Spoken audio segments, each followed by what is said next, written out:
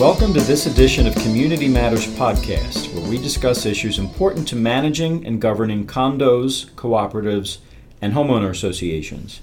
My name is Tony Campisi, Executive Director of Community Associations Institute's Pennsylvania and Delaware Valley chapter. CAI members, including management companies and community associations that are employers, are subject to numerous state and federal laws that govern the workplace. Compliance with these employment laws is critical to avoiding litigation. My guest today is Philip Volek, owner of the national law firm Kaufman, Dolowitz, and Volek. For the last 40 years, Philip has represented employers, including community associations, who have been faced with claims of discrimination or wrongful termination by former employees, rejected applicants, and other parties. For more information on the firm, please visit their website at www.kdvlaw.com. Welcome, Philip. Thank you, Tony. Appreciate the opportunity. So let's start with the obvious first question. What are some of the laws that govern the workplace that CAI members need to understand? Tony, there are 5 federal laws that I would like to talk about and believe are most relevant to CAI members. They are Title VII of the Civil Rights Act of 1964, commonly known as Title VII. There's the Americans with Disabilities Act, or the ADA, the Age Discrimination in Employment Act, the Pregnancy Discrimination Act, and finally the Fair Labor Standards Act, commonly known as the FLSA. Let's talk more about the first law that you mentioned, the Civil Rights Act. Can you tell us more about how this can impact CAI members? Sure. This is the grandparent, if you will, of all of these laws and their progeny. In particular, Title VII of the Civil Rights Act prohibits discrimination against applicants and employees because of their race, religion, color, gender or sex, and national origin. You didn't mention age in relation to the Civil Rights Act, but you did mention an age discrimination law. Yes, many people are confused and do not realize there is a separate law called the Age Discrimination in Employment Act. This is a law that was enacted in 1967 to promote the employment of older workers. And this is important, then and still defined as anyone 40 years of age or older, based on ability rather than age. So the threshold for age discrimination is 40 years old. Tell us about the Americans with Disabilities Act. What do employers need to know with regards to ADA compliance? The first thing employers should know is that the ADA is not an affirmative action law. It does not mandate that if 2 candidates are equal, one is disabled, that you must choose the disabled. Quite to the contrary. The ADA prohibits discrimination only against qualified individuals with disabilities. Qualified generally means able to perform the essential functions of the job with or without a reasonable accommodation. It still comes down to who performs the job best. And so am I correct in my understanding that there's another law that protects pregnant employees? Yes. In recent years, the Pregnancy Discrimination in Employment Act, or the PDA, has come to the forefront of many employment law disputes. The PDA amended Title VII way back in 1978 to prohibit sex discrimination on the basis of pregnancy. The term pregnancy includes pregnancy, childbirth, or medical conditions related to pregnancy or childbirth, including recovery from childbirth. Several years ago, the Equal Employment Opportunity Commission published a vast treatise on the Pregnancy Discrimination Employment Act and laid out some very strict standards with which employers must comply regarding pregnant individuals. We've all heard of the so-called wage and hour law. Can you explain what this is for our listeners? Absolutely. This might be the most troublesome law of all, given the far-ranging coverage of the Fair Labor Standards Act, or the FLSA. This law governs a number of areas in the workplace, including most particularly the payment of overtime. Now, most employers are familiar with the terms exempt and non-exempt, and what these terms mean is that an employee is either exempt or non-exempt from the payment of overtime depending upon their job duties. This act is also used to determine who is an employee and who is an independent contractor for the purposes of overtime. Let me ask you about enforcement. What agency or agencies, perhaps, are responsible for enforcing all of these various laws? These are not our parents' agencies. These are aggressive agencies that work together hand in hand to develop shared understandings of their missions and compliance directives. And I'm referring to the United States Equal Employment Opportunity Commission, commonly known as the EEOC, which enforces Title VII, the Age Discrimination in Employment Act, the ADA, and the Pregnancy Discrimination Act. The Department of Labor enforces the Fair Labor Standards Act, and quite frequently works hand in hand with other agencies. And in fact, these agencies have executed memoranda of understanding pledging their commitment and cooperation with eradicating unlawful practices from the workplace. So what kind of remedies can these agencies impose if a violation is found and proven to be true? They are remedies that can literally destroy a business. EEOC proceedings are not often resolved until they reach federal court, and the remedies can include monetary damages in the form of back pay, front pay, emotional distress, and the plaintiff's attorney's fees. There are also equitable remedies that can be imposed, such as ordering an employer to hire or rehire and or promote the plaintiff employee. The Department of Labor has the ability to go back 3 years to examine an employer's payroll, and also has the ability to exact liquidated damages if it determines that the violations were willful. So we've been talking about enforcement and remedies, etc. Where does the burden of proof fall? Who has to prove that there was a violation? What types of evidence typically are admissible, I guess, in these sorts of situations?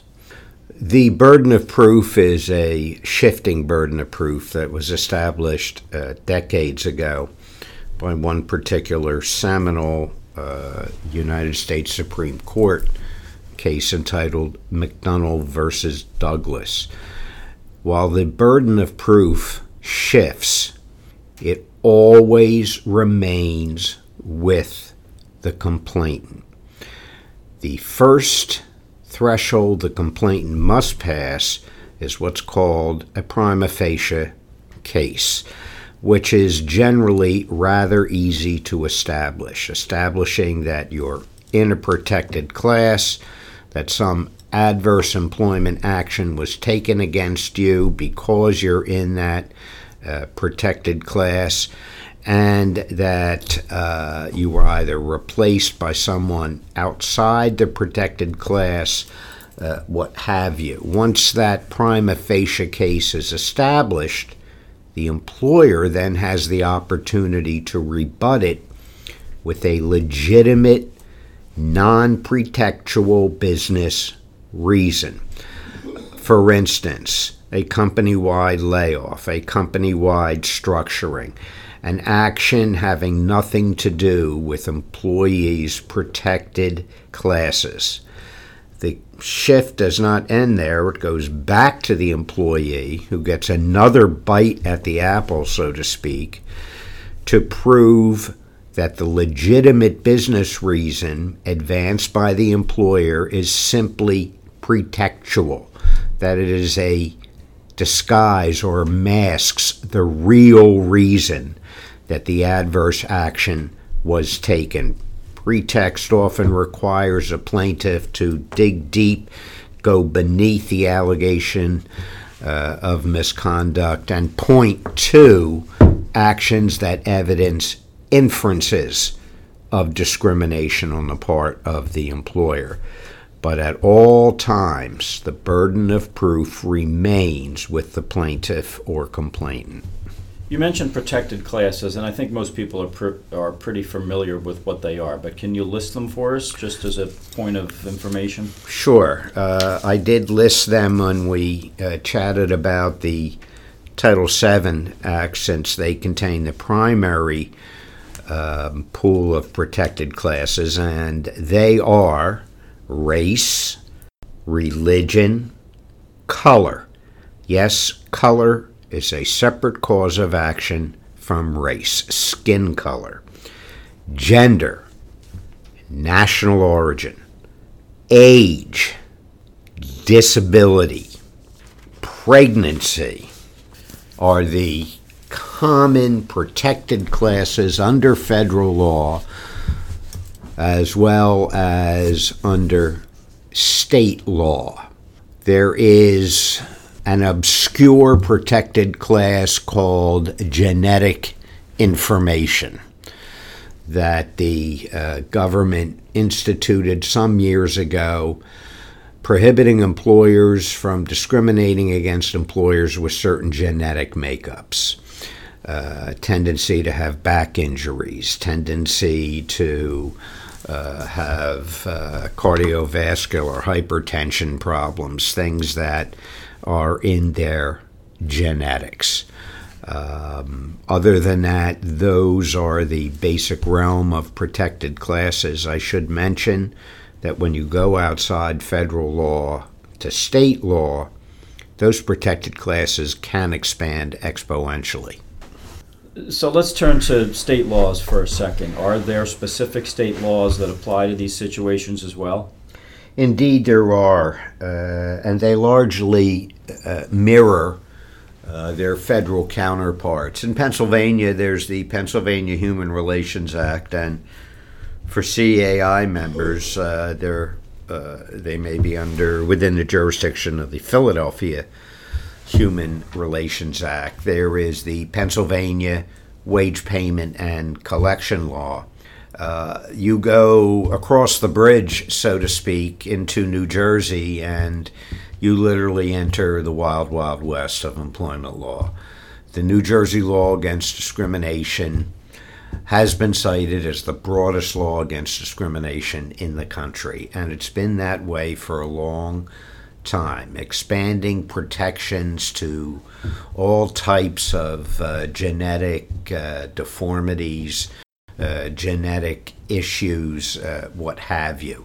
Like most states, unlike Pennsylvania, New Jersey protects sexual orientation. There was also a private whistleblower action in New Jersey called the Conscientious Employees Protection Act, or SEPA, that allows private employees to sue their employers if they have a reasonable belief that the employer is doing something unlawful.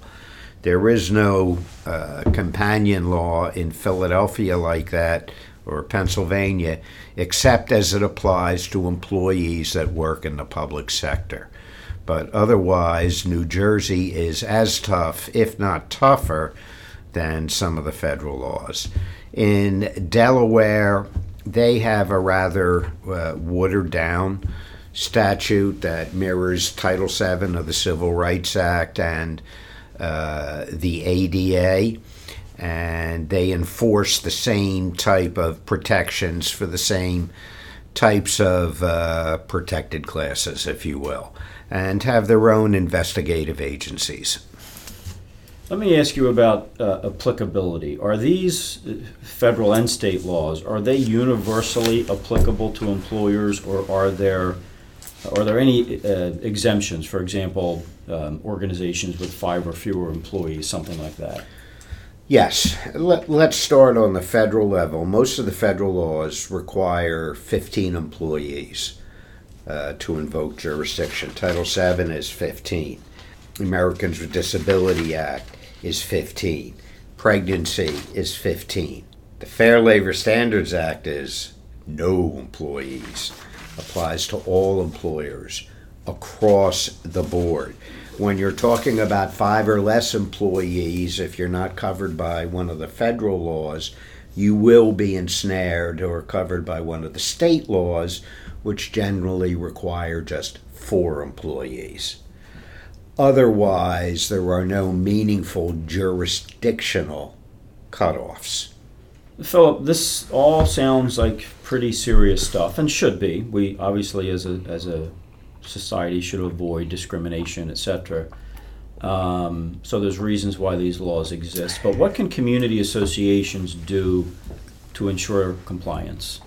What CAI companies can do is train their managers, supervisors, and department heads in preventive techniques that start with a overview of what laws are out there, such as the ones we just spoke about, what landmines are in the workplace, how they, the supervisor, can bind the employer, and have that done at least annually. For better or for worse, I refer to it as EEO training. It's one of the very first questions an EEOC investigator will ask in his or her investigation. When was the last time your employees were trained? That's one way. Another way is to have an employee handbook, and in Pennsylvania they are simply not binding, but they give an employer the opportunity to set forth its expectations of its employees and allows employees to know what conduct is unacceptable, what the mindset of the organization is, how to complain, which is very, very important, and ensure that there was documentation that the employee has actually received and read the employee handbook. And the final and perhaps most important way to avoid this is to have a relationship with experienced employment counsel. There is no better buck stops here person than being able to pick up the phone and consult an employment attorney, run a scenario by him or her, and just get their imprimatur, if you will, that what you're doing is okay. It goes a long way towards minimizing liability under these laws. Well, this is serious stuff we've been talking about, Philip, and I'm glad we had some time today to review these issues and these laws that govern the workplace and how they can impact community associations, management companies, and other employers. If you'd like more information on services provided by Kaufman, Dolowich, and Volokh, please visit them online at www.kdvlaw.com. For more resources and best practices on managing and governing your condominium, cooperative, or homeowners association, please contact CAI or visit our website at www.cai-padelval.org. Thank you for listening.